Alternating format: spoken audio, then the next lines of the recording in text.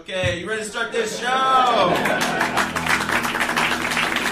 Your host of the evening is a really funny dude. I forgot his last name, but I've seen him before, and he's really funny. Give it up for Mike. Coming to you live on tape from the lucky 13th floor of a commercial high-rise in beautiful Beverly Hills adjacent California. From the studios of SiriusXM West, boasting an obstructed view of the world-famous Hollywood sign, this is The Tully Show. I am your host, Mike Tully. Joining me today, Jude Angelini is the acclaimed author of the memoir Hyena and the host of the All Out Show on SiriusXM's own Shade 45. Meanwhile, Mark McGrath is the singer of Sugar Ray and the host of Mark McGrath's 120, heard weekends on the 90s on 9. Critically, Mark, you are also a three-time champion. A three-time Rock and Roll Jeopardy champion, which I'm very proud of. You know, You should be. it's something. It's funny. I've done a few things, sold a few records, I've been on TV. But if I see people in airports or in malls, all they want to do is play trivia and challenge me, and they talk about rock and roll trivia. And that show was hosted by Jeff Probst. I don't know whatever happened to him. And it was on for like 2 or 3 years. But it had a really cultural, significant impact. People really get into trivia, as you know.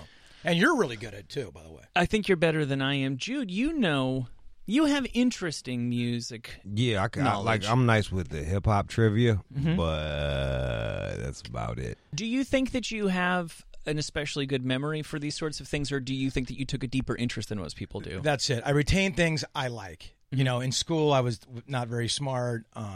We're talking about how earlier I went to the University of Southern California when it was hard to get into. I mean, when it was easy to get into, it's very difficult now.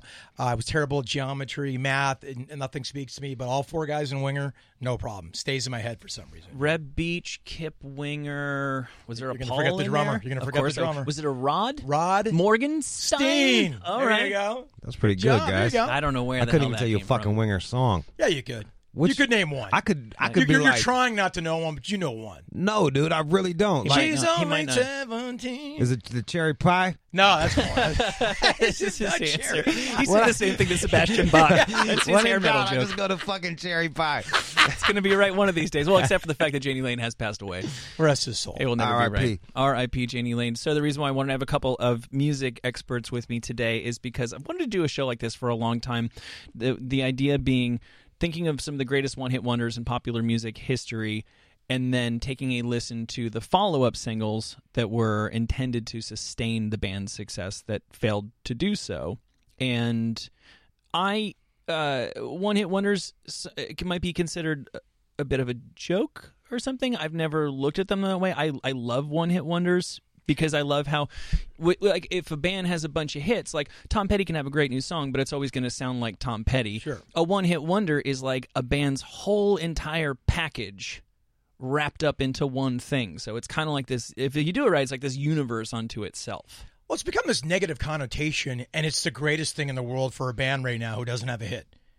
You know what I mean? Imagine you're sitting there going, boy, there's bands, millions of bands going, God, I wish you could just have one hit. Yeah. Once you get there, They act like it's easy to get a hit. exactly. You know how hard it is to get one hit? Right. And it became sort of something negative, but, you know, and we were in that space for a second. When Fly hit, it was the anomaly on the record, floored. Yes. Right. And we were real quick to be put in that one-hit wonder category. So I sort of know what it feels like for a couple months. Did you to feel at least- pressure? Oh, yeah. Well, see, you're interesting because the majority of bands that are able to follow up the one hit, the song's already written and recorded. That's right. They have it already locked and loaded. It's on the album. It's the next single. In your case, you did not have the successful follow-up single off the breakthrough album. You knew full well you had to deliver a hit to sustain your success. Entirely correct. And we kind of stumbled upon Fly as we got better as musicians and songwriters, and it was written towards the tail end of Floored, and we're like, wait a minute, let's explore this a little bit. So it was the perfect storm for us coming up with our style and working with our producer David Kahn, who led us to Water and found my voice.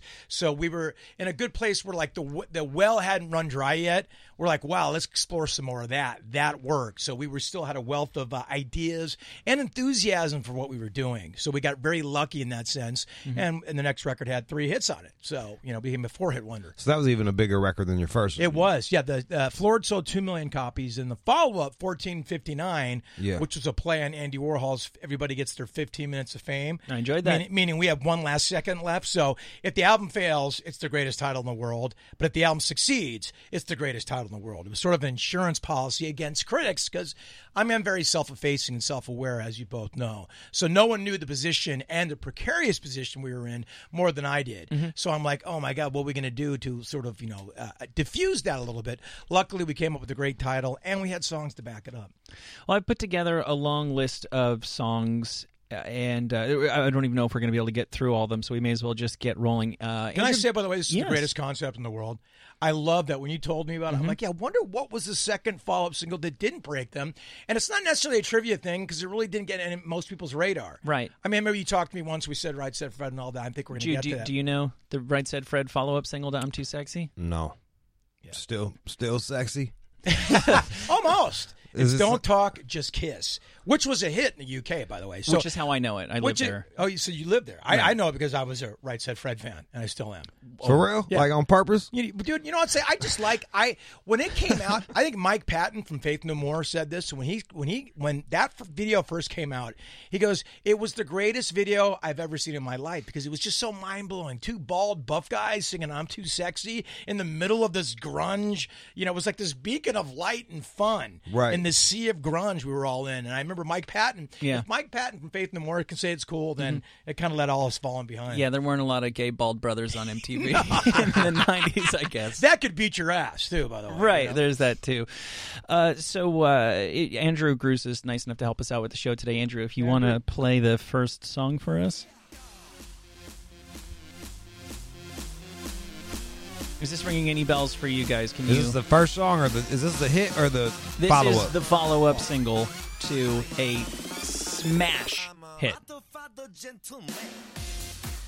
Well, stylistically, I'm not super familiar with the original, but it's Gangnam Style's Psy. Oh, dude. I fucking hated that first song. Like... That's right, and that's in the pocket for me hating that shit. Mm-hmm. That Gentleman was kind of a hit though, because remember, the problem with Gentleman, Psy, the song was so big, Gangnam Style, that it came out at number 1 on the charts on iTunes. So there's a weird sort of definition of what's a hit and what isn't. If you look at it, it went to number 1 on the charts. I remember Psy going, I'm not a one-hit wonder now. Great. Gentleman's a huge, that song's called Gentleman. Mm-hmm. Gentleman's a huge hit. And I was like, nah, B, not really. Not in the world of like having legs and what we're going to talk about. So what's interesting about that is he thinks it's a success. Mm-hmm. It probably was elsewhere, but here, nah. But that sounds completely like Psy.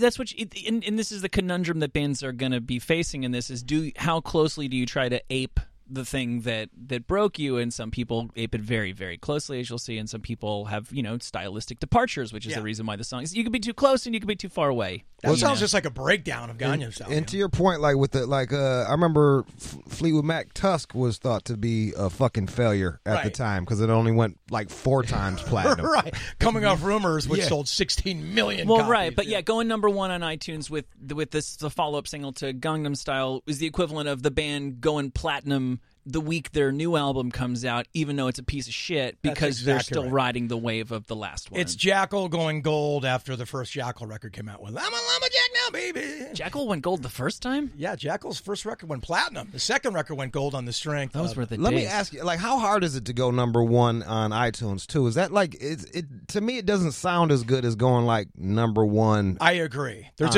other shit. On Billboard's Hot 100, there's a total difference between going number 1 on those two.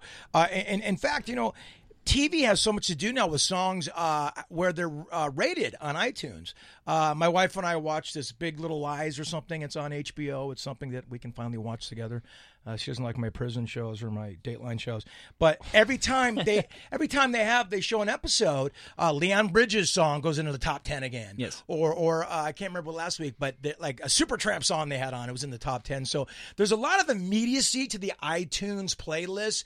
I don't think there's a lot of longevity. I think that's how you can look at it. Right. When you're looking at what's a hit and what's going to be real, the Hot 100 from Billboard is still probably the cornerstone of truth. Yeah, well, and TV and movies have also created a lot of one-hit wonders over the years, songs that never would have made it but for the fact that they were contextualized in a certain way. I was going to include on this list Wicked Game by Chris Isaacs, which is a terrific song that's a complete outlier for 90s pop music that was broke because it was in the Wild at Heart motion picture.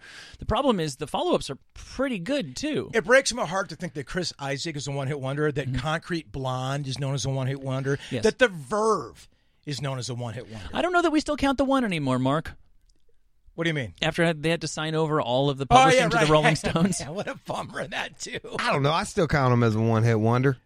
I mean, I understand why people do. I just love the Verve, and their talent is so vast, and they still play arenas around the world. You know, the one-hit wonder almost has to come with a little bit of Vengaboys cheese quality. That's same with for as far as hip hop goes. That's the same with Diggable Planets,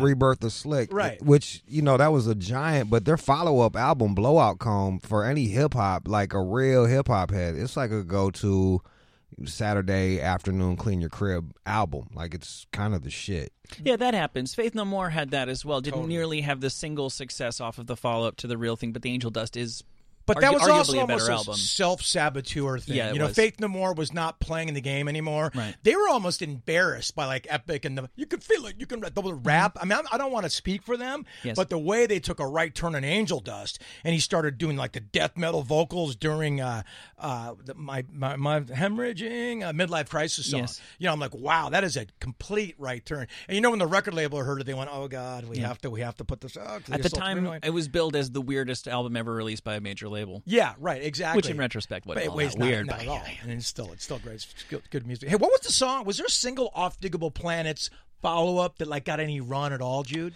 Ninth Wonder was their lead single and biggest single. And off that? Yeah, it was. I don't remember that. Exactly. You know what I mean? It's like it was like a real straightforward, kind of like tripped out groovy hip hop shit. A lot of Roy Ayers samples in there. Fucking can't lose with that. You know, it's good. The Psy song that we listened to is the newest of the one-hit wonders we're going to be checking out. The next one is the oldest. Carl Douglas, Kung Fu Fighting, follow-up. He's good. It's kind of good. Turn it. I like that.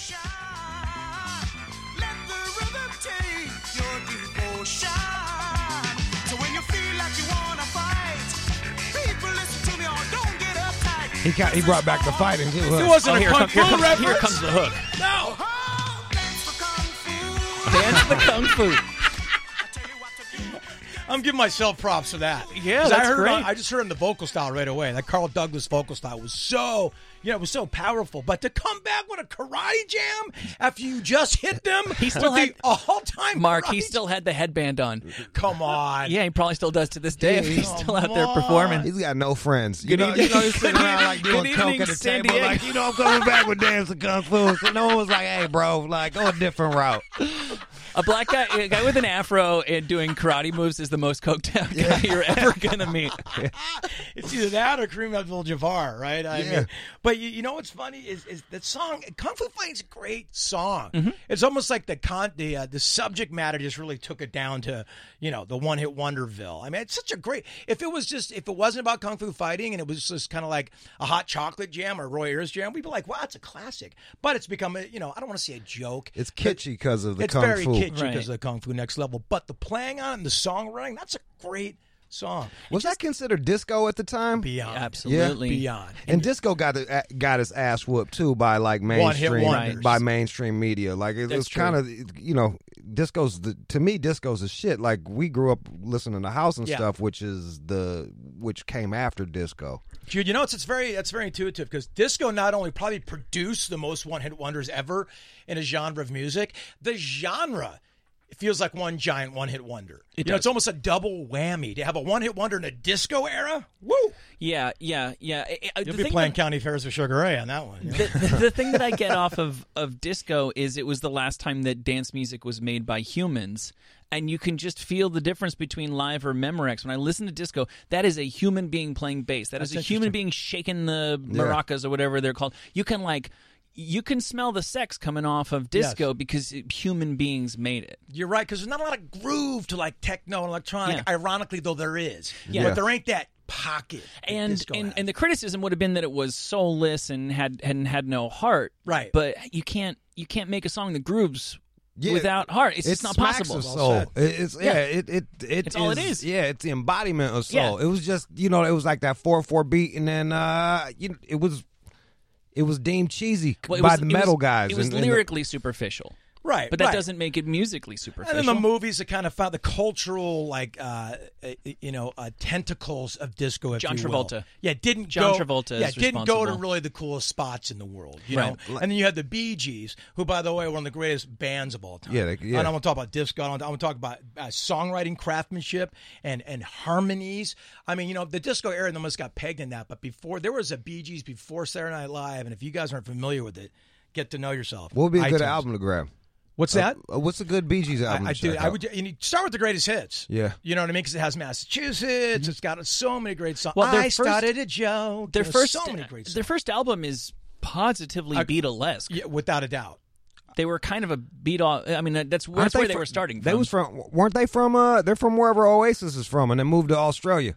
Oh, really? Yeah, I think they were born in England. Oh, I thought they were legitimately Australian. I did too. So we had this argument. The Bee Gees was like born in, because we was talking about, like, my buddy keeps saying Oasis is the best band to come out of that city, and then they Googled people from there. From Manchester? So Bee Gees came out of Manchester? Wow. That is some Stone Roses would be part of this conversation as well. Stone Roses. That's what my homeboy was screaming. Yeah, I was totally out of my league. You can't have Oasis without the Stone Roses. Right, you can't. And Stone Roses were doing something so different at the time. When Stone Roses still sound fresh today, as fresh as they did in '88. Will Pendarvis and I were enjoying the fuck out of I Want to Be Adored 3 days ago. Oh, you turn that up on 10. 10-story love song? You remember that song? It's godlike, absolutely godlike. Let's check out our next one-hit wonder and more importantly, the follow-up single to a one-hit wonder.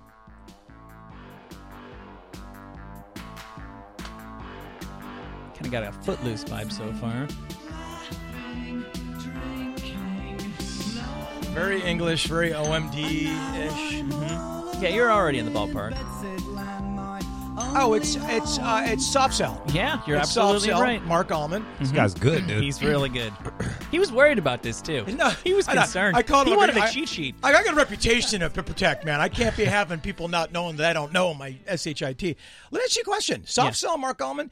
If you're raised in Southern California and raised on a huge diet of K-Rock, yes. Soft Cell, Mark Allman were not one-hit wonders. They're like Sex Dwarf, Isn't It Nice, luring disco dollies to a life of ice. Well, they're sort of like Concrete Blonde and Faith No More and a couple other bands we've already talked about, where they have a double life as a mainstream band and then as a more credible band, and it's just two different things that didn't have a whole lot to Your mom's never heard Sex Dwarf. Unless your mom's my mom a lot cooler than mine. But we should say that the original, of course, was Tainted Love. Yes. And which segued into the song. Where Did Our Love Go? And Tainted Love was huge. That was a cover, wasn't it? No, that was not. They wrote that. Tainted Love. No shit. But it segued into Where Did Our Love, baby, where did our love go? No shit. So that's kind of probably where you're getting at. The Supremes joint at the end of that, which was a great segue and a gigantic song. But as I said, being raised in Southern California, Soft Cell to me, it was almost a soundtrack to a lot of my high school. And Mark Allman is a solo artist. I'm a big fan of. I feel like radio was a lot cooler in Southern California than it was where both of us were growing up. Well, I don't know. Jude, I think, was raised on a steady diet of Bob Seger. We had the Electrifying Mojo 107.5. Like, he broke Prince. We had pretty good fucking radio. But you were strictly funk or that stoner Camaro rock, right? They're like, we were coming right down Main Street with Parachute Pants, Dyed Bangs, Duran Duran, Psychedelic Furs, Culture Club. I mean, it took a while for the rest of the country, I think, to catch up with what K-Rock was doing here in Southern California. I was like JLB. I was like WJLB. I remember like Erotic City, and then you flip to the non-black station, and it was Tears for Fears and shit like that. So we had Top 40 Radio inventing the morning zoo concept in the New York, New Jersey area. Who was your guys? Who was the Scott Shannon? Oh, it was Scott Shannon. Shannon was out here at Pirate Radio forever. Right. Well, he is credited with, for better or for worse, pioneering the morning zoo. The Z Morning Zoo was the part of the fabric of our lives. Honk honk, like with the little fucking horns. Hey, it's a Wacky Jack. And, it's Skippy and Chippy in the morning. Coming at you live. Yeah, where's the imaginary character and his lime green Pinto? He's down at the mall today. Yeah. And those guys, when going back to the Rock and Roll Jeopardy thing, and when I won it in the 90s, I'd be on tour, and when you're on tour and you're promoting a record, you go to various radio stations. You go there usually in the morning, right? And it's usually a morning zoo. And I'd come out of the bus hungover, and my tour manager would wake me up on the bunk. Go, dude, you have to do this interview. I go, no, dude, I can't. I'm just too hungover. I just went to bed an hour ago. Anyway, they dragged me out of the bunk and put me in there. And then what did Zippy and Doodah want to do in the morning? Second I walked in, take me on in music trivia. So here I'm blacked out drunk, came in thinking like, all right, dude, who was the roadie for Spooky Tooth in '67? Oh, we got you. You saw. It's like, oh my God. So I want to hear Morning Zoo. It just makes my inner cockles go strange. I feel like doing press is not. I'm not really sure why celebrities do it anymore. It seems like such a bad trade to get a half hour of exposure on a thing, and in return to be asked questions about your sex life. I think today, in today's social media and the immediacy of information flowing, you're completely right. But back then in the 90s, you had to do the dance. You want a couple more spins. Right, you want some spins. You want your follow-up single that's not as strong as just first one. Mm-hmm. To get about 20 more spins, you're going to come in the morning, you do your thing, and there's a quid pro quo there, if you will. And then they leverage you with the label. You want the new Jewel single, you better bring Sugar Ray in for a morning thing. If you want the Matchbox 20 single, you're not going to get it unless you put Sugar Ray in the festival. I mean, there's a lot of stuff at play. I mean, it's kind of what publicists do today. Of course they do. Well, speaking of follow-up singles that didn't do as well as the original, let's have our fourth. OMC. Wow. Follow-up to How Bizarre. This guy's fucking good. What's worse is that I'm impressed that you know who this is. I'm disappointed that you are chicken dancing to it. That you're happy. Like, this is my shit! That wasn't even a chicken dance. You know how many days I broke off of this fucking song? There was a little bit of flapping going on. Elbows went up, elbows went down. Now, what's the name of the song? It's called On the Run. This is the follow-up to the How Bizarre. Do you know how far it got? Didn't even crack the top 100. I don't know. Yeah, this is follow-up to How Bizarre. Everybody knows How Bizarre, How Bizarre. Ooh, baby. Yeah. And I remember when that song came out, there was the riff in it very similar to Fly's there's one, and this song came out about 2 months before Fly did, and I went, oh my God, our career's over before it even started. Here's a song. Everybody's think we copied OMC, How Bizarre. Yeah. And that's just where my mind frame was at back then. Luckily, did anybody even catch it? No one even brought it up. No one even brought it up. Yeah. Luckily, the song was strong enough to stand on its own. But and the riff is not like we weren't reinventing. It wasn't like we were tapping for the first time like Eddie Van Halen. It was distinctive enough, dude. It was definitely distinctive. But they come from a reggae background as well as we do. So it's a familiar sort of feel on the guitar in terms of a riff. So I think we got a little bit of wide berth in that sense. But where are they from? England? They're from New Zealand. That's right. Oh shit! Yeah. And they continue to be successful there. I think the guy passed away recently, right? I was going to say I can't remember his name. Nor Forgive can I. me. But yeah, he did pass away recently, unfortunately. How bizarre! Yeah, somebody had to say it probably. I love. Totally hates that humor, and I love that. I love the easy ones. And he gets insulted by. You guys have fun with the low hanging fruit. Someone got to do it. That's great. So I thought that. I think of the 80s as being like the classic time for one-hit wonders, but there are, Mark, as you know, working on the 90s channel here, there's a really big number of 90s bands. I mean, there's always been one-hit wonders that continue to be to this day, but really kind of fit the bill of, again, the shtick. The How Bizarre thing has a shtick to it. I don't even think they would debate that, and that also applies to this next follow-up single to a one-hit wonder. Oh, yeah. Lou Bega. Mambo number 5. How do you know all this shit, bro? I live this, dude. It's Lou Bega, the 90s. Yeah, he did just say he was sitting there with the zoos. Yeah. He was going from zoo to zoo. Yeah. And you got to sit there and listen Plus, to can music. you hear the Getting song? play on the Doesn't this sound like Mob No. 5? Yeah, it Yeah, does. it's Yeah. total rewrite. It's not Snap even your different. fingers. No, but I'm vibing. I'm having a good time. Is that so wrong here? I want you to enjoy yourself. So my grandfather plays vibraphones that? It's like electric xylophone, basically. cool. So he plays vibraphones like old school jazz, and he had to learn Mambo No. 5 for the senior citizens home.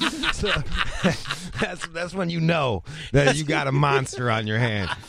That song was everywhere, man. That was one of those jams everywhere. I think that song even got a little run, too, because people were looking for anything similar to Mambo Just No. 5. needed that swing. Yeah. Couldn't let go of that swing. Well, speaking of swing, that was when the swing thing was kind of like a perfect storm for him because Squirrel Nut Zippers. Squirrel Nut Zippers were happening, Cherry Poppin' Daddies. Brian Setzer came back really strong with a jump jive and wail, so that was right in the pocket. And a great idea and a great song and a really nice guy. I met Lou Bega a few times. I was struck by an article, it's funny what you remember, that I saw in Entertainment Weekly during the quote-unquote swing revival about how much of a media creation it actually was. Yes, there was genuine enthusiasm for the Lou Bega song. Yes, there was genuine enthusiasm for Brian Setzer.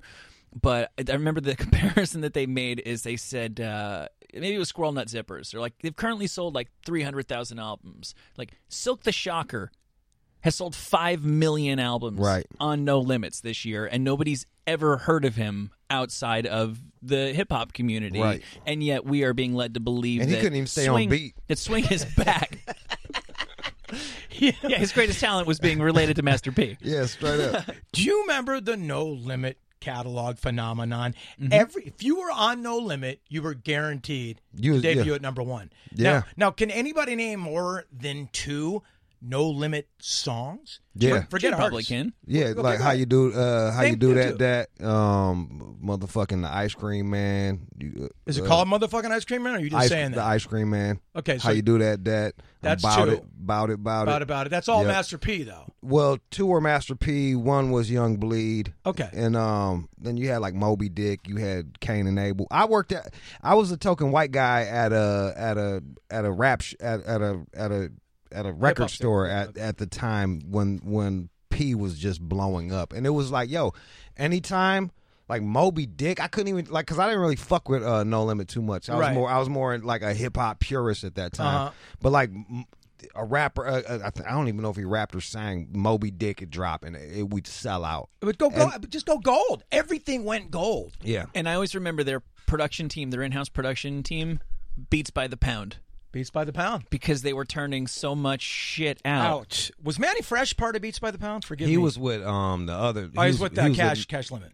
Cash Money. Cash Money. Forgive me. I'm from Newport Beach, California. But I remember back to the fucking during the swing period. I remember that's when the cigar bars was popping too Yeah. in Michigan. At least it was like you would go to these bars. At least for me, and it would be like cigar bars and swing upstairs, and then like regular music downstairs. Yep. Women pretended to like cigars for 6 solid months in the 90s. Yeah, there were 6 solid months. I'm the tough chick with cigars. You can't get over me until they. Demi Moore. Yeah. Right. Oh yeah, I remember that shit. Yeah, I got a big tobacco cock in my mouth. Check me out.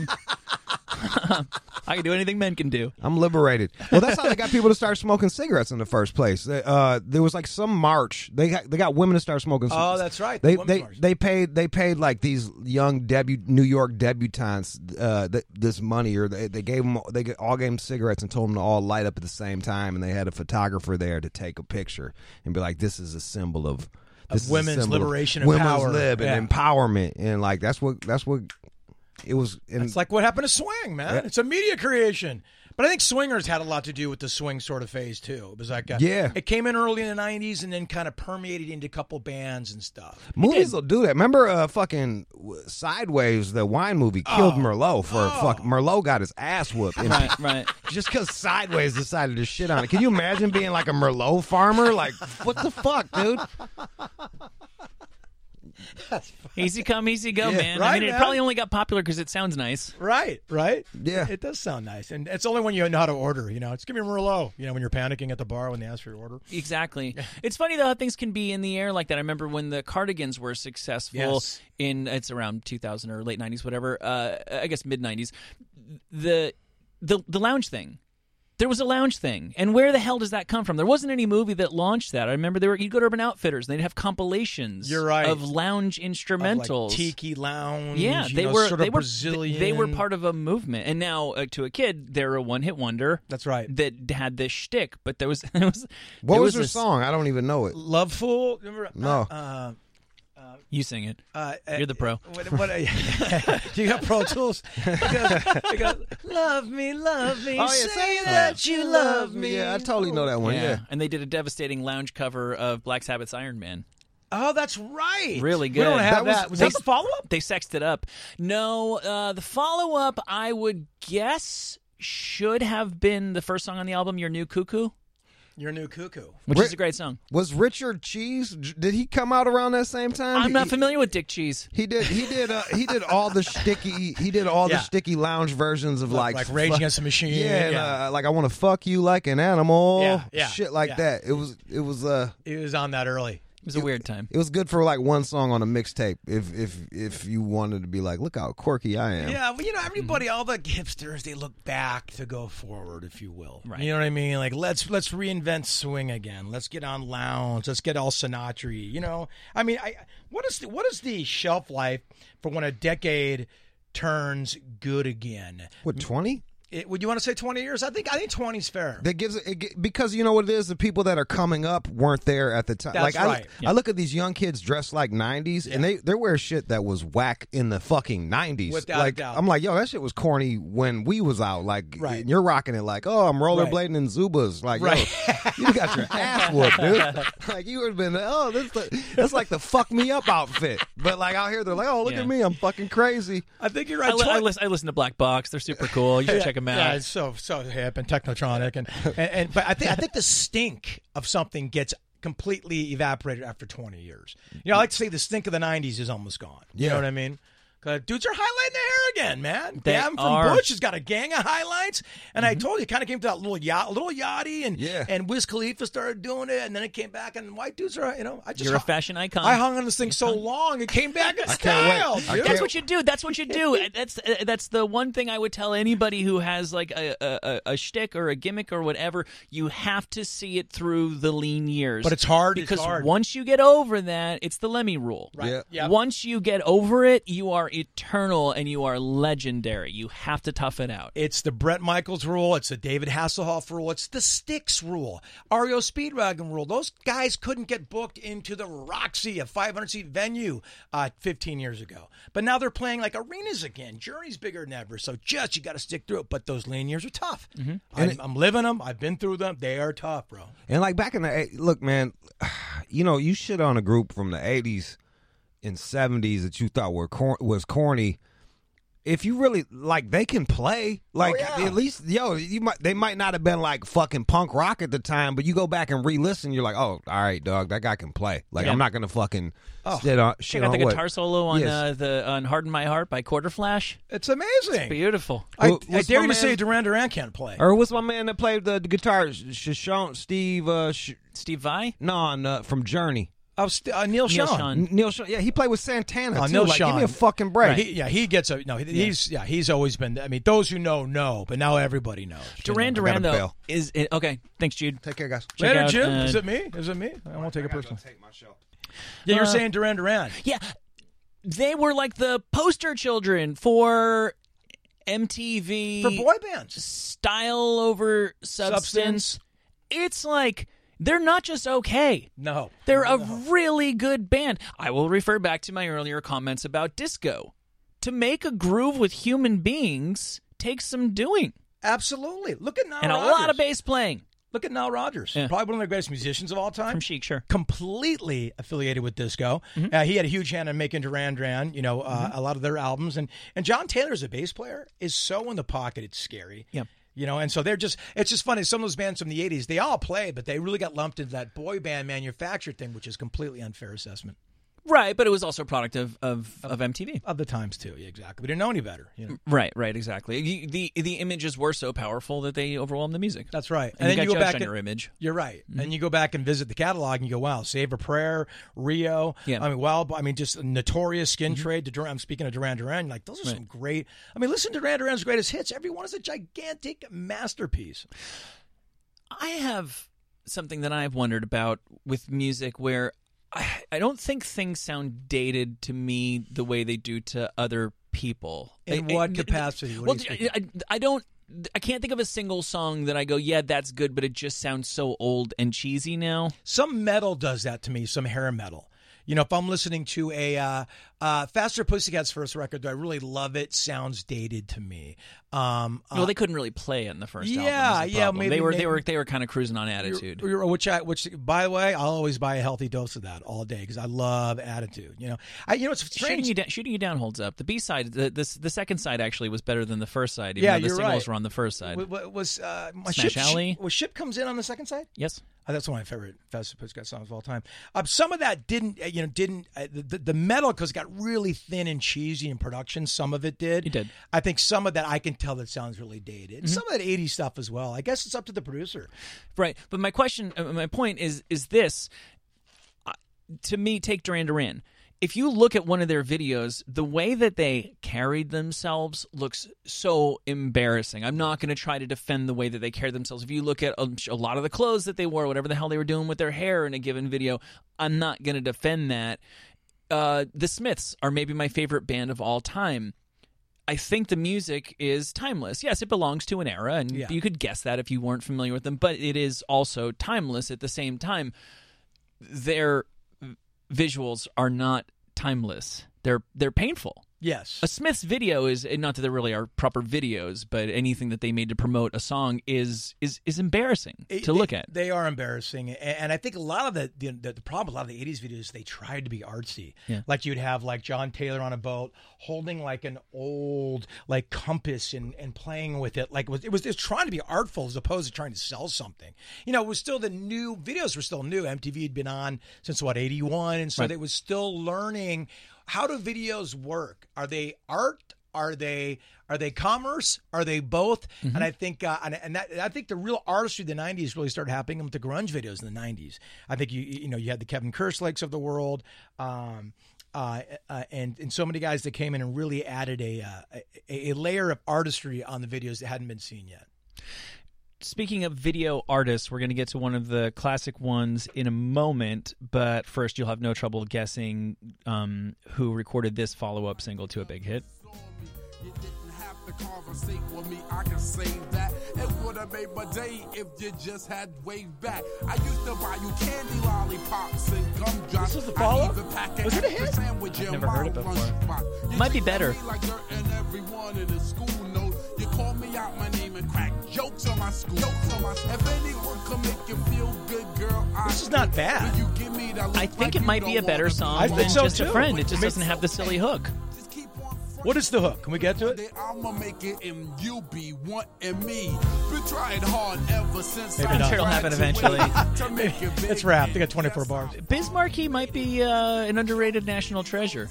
He is amazing. I think this has aged well. Is that crazy of me to not feel like this belongs solely to 1988 or whatever it came out? I think that's a fair assessment. I can feel humanity shining through Biz Markie. Well, he's just so charming and such a great performer, has such a unique vocal style, if you will. Yeah. And he co-starred with me in Sharknado 2, which is a vastly underrated film. And such a good guy. Speaking of things that will also date very well. You know, it's the good news. The worse that dates, the better it'll be. That's the funny thing. Right. But you can't lose. And Biz Markie's also on the I Love the 90s tours with me. A really, really great guy. But I saw you're on one of those now, or at least they're advertising one now. They're starting to rock and roll, and we're having a lot of fun doing it. So if you're a fan of the 90s, make sure you check out ilovethe90stour.com. But who's promoting? I know Totally loves that. But Just a Friend, where'd the hook come from? I don't know. Because it is a sample of something. I guess everything was. But I mean, he sang it, so he didn't sample it, which made it so. You're right. It was lifted. Yeah, like Mo Money Mo Problems isn't sampled, but it's the chorus from I'm Coming Up from Diana Ross. Do you remember the very famous case where Biz Markie, it obviously wasn't this song, or it might have been, he sampled Alone Again Naturally by Gilbert O'Sullivan, speaking of one-hit wonders, and didn't clear it. Yeah. And this is where the first, multiple million-dollar lawsuit began in terms of fair use of the sample. He actually took the master, put it in a song, and I don't know if it was that song, but it was one either close to it or that one, and it was a big, gigantic lawsuit, and it really hit Biz and the record company in the pocketbook.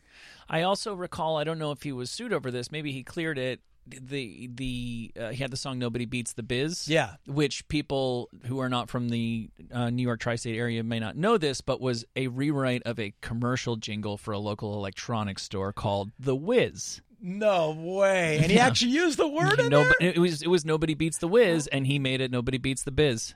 It was like a radio jingle. It was like somebody taking Universal City Nissan, which people in Southern California would get, other people wouldn't. But Universal City Nissan. Oh, my God. And getting your hook out of that, which probably, now that I say it out loud, probably 50 rappers we've never heard of who haven't made a name for themselves have made a song with the Universal City Nissan.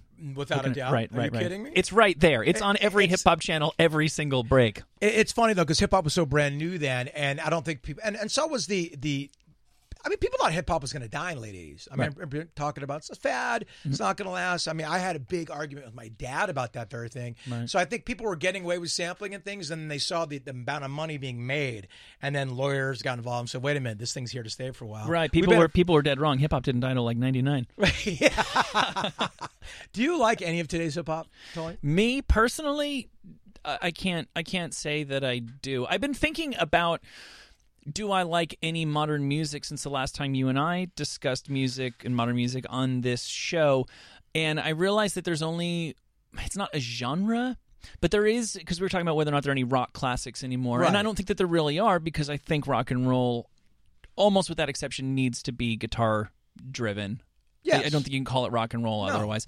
But there are so many acts that if you make it to Saturday Night Live, yes, the odds are you are making something that most people do know that most people can respect. I don't know if Florence and the Machine have penetrated the market the way big bands did in the 80s, 90s, or whatever, but you have created standards. But I'm going to have a counter argument to that right now. Father John Misty was just on Saturday Night Live. Mm-hmm. They've always, I'll disagree with myself. That's truly, Father John Misty. Yeah. And your listeners are doing the same thing I'm doing. And I saw him and he was fine, and but I don't know what song. Right. I don't know, I didn't know what he even looked like, right. Well, haven't they always thrown in one or two for credibility? But there would be, I guess Father John Misty has a buzz, and he's in a lot of arenas, and he certainly has a presence in the Europe and UK. I know that. So you're right. Maybe they're still trying to, they are still trying to break bands over there, which is cool. Right. They still are relying on the old model of how to break a band, and no better than TV.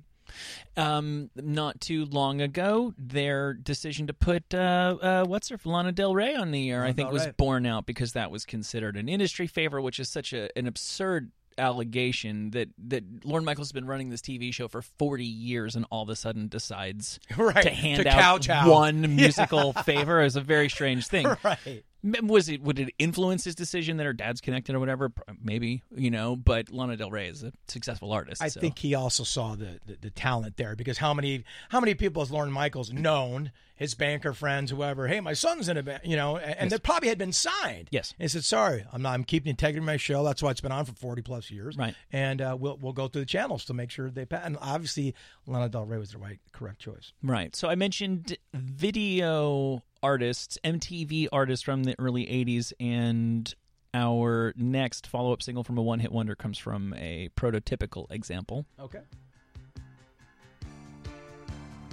Boy, that's dated.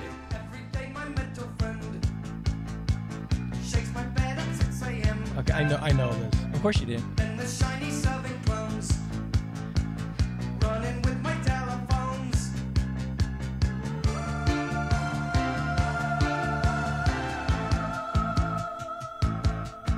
Rough Sledding for a single. Wait, it's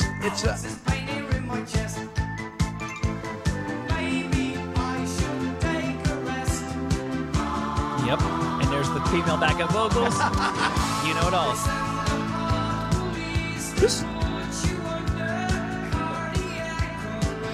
This was a hit, wasn't it? Was it? Well, to me it is. I still listen to this album top to bottom, but Yeah. most people never gave the Buggles a shot. They are the I'm such video. a Trevor Horn fan, though, but maybe I'm in my own fandom thinking this was a you know what I mean? And it certainly wasn't a hit. It was no Video Killed the Radio Star. No, not at all. Right. Which is what's significant about that? Let's tell your listeners. That it was the first video on MTV. Right. Do you know the date? I know it's 81, right? August 8th. Okay, I do not know that. If I'm not mistaken, and I don't think I am, the Buggles made the song Video Killed the Radio Star, and it was such a success that they had to then go make an album. They That were is not correct. prepared. They were producers. They were they were not songwriter prepared producers. to be an album, and that's why it's actually pretty remarkable. The album thing only has 9 songs on it, but they're pretty good. They're all good. Well, Yeah. I mean, they're songwriter producers. I think they're responsible for Godly and Cream and all those bands. Godly and Cream. Remember, you make me wanna cry. Remember that black and white video, and everybody was crying in it. It's a bummer. Do you remember it? Oh boy. Wow. I want to talk about One Hit Wonder. You got to go pretty pretty deep on 80s stuff for me to not know what you're talking about. But Godly and Cream. Crying. I mean, you're talking about a guy who's got the Goonies theme by Cyndi Lauper on my iPod. I can't. It's kind of her best song, by the way. She's great. She's super talented. And She's talk amazing. about. Well, I mean, I guess you can't call Cyndi Lauper a one-hit wonder, but No. But people would want to. No way. True Colors was a hit. True Colors is gigantic, and She-Bop. She-Bop Time was After big. Time. Time After Time. But people just, they elevate her to, girls just want to have fun. Well, it's a signature song, certainly. Yeah. That's Despite the fact that she might not. She might have chosen a different signature for herself. That's true. Super talented gal. She's still singing her hearts out. She's one of those girls that can play 55 instruments. Mm-hmm. Sing is better today than she could back then, even. Yep. And is one of the nicest human beings in the world. She's just out on a tour with She does a not tour Rod with- Stewart. She's on the road with somebody. She's the lesser name on the bill that she's It might on. have been Rod Stewart. Might have been. Yeah. Good Speaking pull there. of signature songs, this band had one, and this isn't it.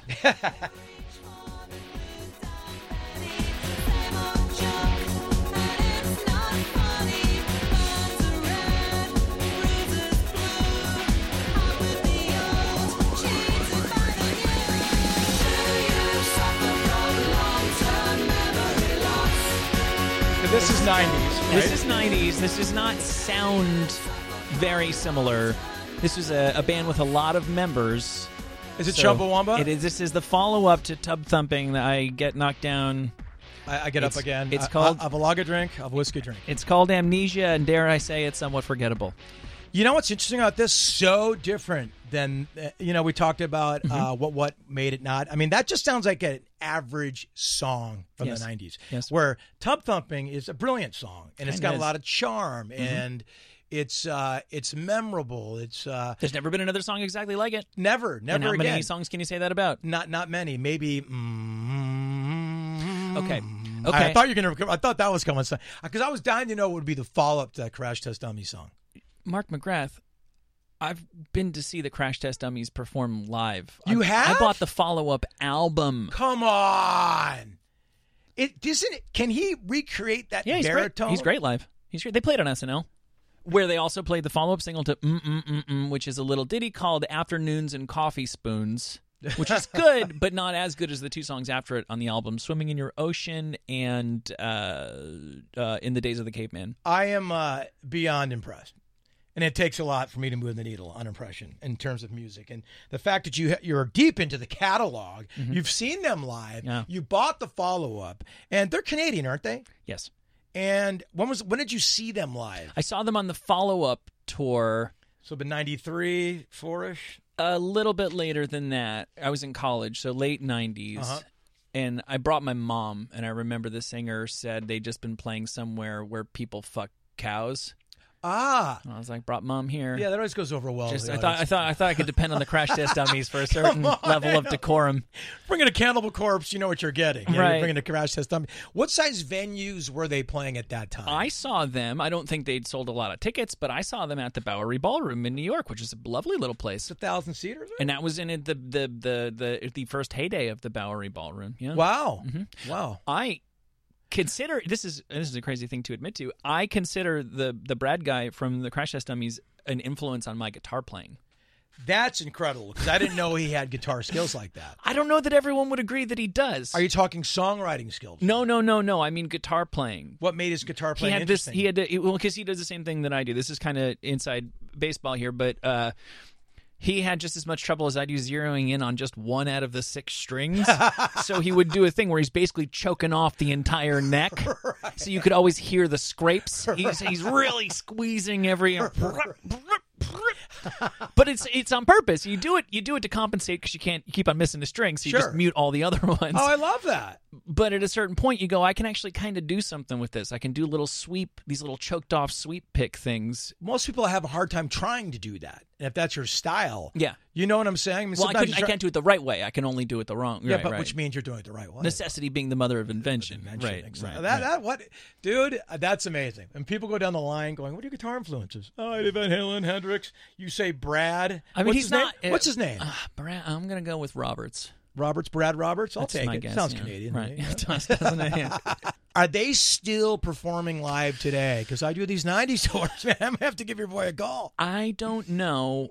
I do follow Brad from the Crash Test Dummies on Twitter. How many followers does he have? I might be the one. He's not very active. Have you corresponded with Brad? No, I haven't. I have corresponded with the producer of Pretty Boy Floyd's album on Twitter. The metal band? Yeah. Rock, 48 hours a row. Why wouldn't you correspond with him? I fear that you're the only person who's interested in hearing anything about the Crash Test Dummies. I love music. I think you're wrong. You're going to hear about these shows. And like last show we did, people love to talk about and listen to music because they're passionate about it. And especially if you have any sort of nostalgic, connection to music, I mean, which most people hopefully do, it means a lot. You know? He was talking about Gangnam Style earlier. We mentioned that as one of the one-hit wonders. Yeah. That was one of the first songs my kids ever acknowledged. So whether I like it or not doesn't matter. It's part the of your Beatles life. to me. Forever. Right. My kids acknowledged it first. Well, I enjoy talking music with you, Mark McGrath, but we have to go. We're actually out of time. We haven't even done half That's of the it? list. So I know. So we'll just let's say it for another time, Tully. This maybe let's- can be a repeat thing. Okay. Thanks a lot for coming by as always. Mark McGrath's 120 heard weekends on the 90s on 9 here on Sirius XM. You're markmcgrath.com. You're Mark_McGrath in my heart. Oh, thank you, buddy. Thanks a lot, dude. I'll never unfollow you.